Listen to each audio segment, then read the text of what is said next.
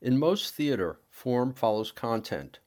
First there's the play, then various directors build productions around those written words.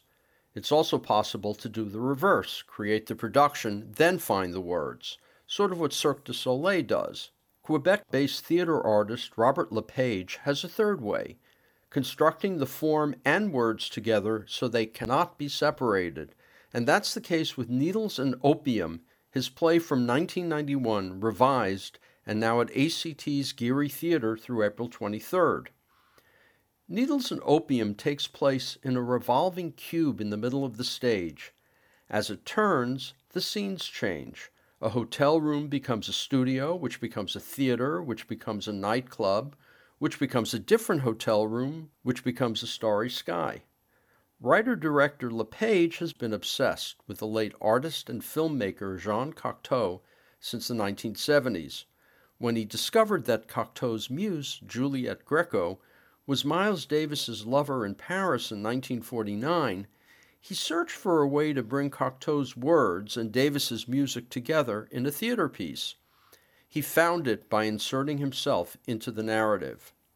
Thus, it's the late 1980s. Robert, an actor played by Olivier Normand, is in Paris to record the voiceover for a film about Miles in Paris in 1949. And Robert is an emotional wreck. Through the course of the play, he will try to come to grips with his feelings, and as that story plays out, we see flashbacks of Davis in Paris and hear quotes from Cocteau written in 1949 as he returned from a trip to America. Jean Cocteau was interested in the roles of dreams and creativity and used opium as the spur to his investigation. Davis became addicted to heroin, finding its dreams more palatable than life as a black man in America. Living on the edge, instability overcomes balance. Thus the cube turns, floors become walls, become ceiling. The actors must continually find their footing. Form and content have merged. Needles and Opium is a visual masterpiece. Nothing happens outside the cube. What happens within it is a technological marvel. But the idea of the cube and how the cube works, that itself is a mystery unexplained in any of the ACT literature. For those expecting logical coherence, there's disappointment.